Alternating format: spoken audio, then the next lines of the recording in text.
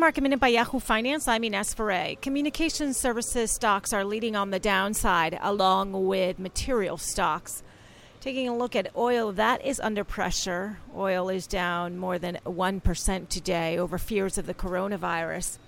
Altria Group is under pressure. The tobacco giant took another hit for the value of its investment in Juul last quarter, taking a hit of $4.1 billion. Back in October, Altria had written down its stake in Juul by $4.5 billion. In 2018, Altria paid $12.8 billion in cash for a 35% stake of Juul. And Eli Lilly is seeing a pop after its fourth quarter revenue came in as a beat. Adjusted earnings also beat the street estimates.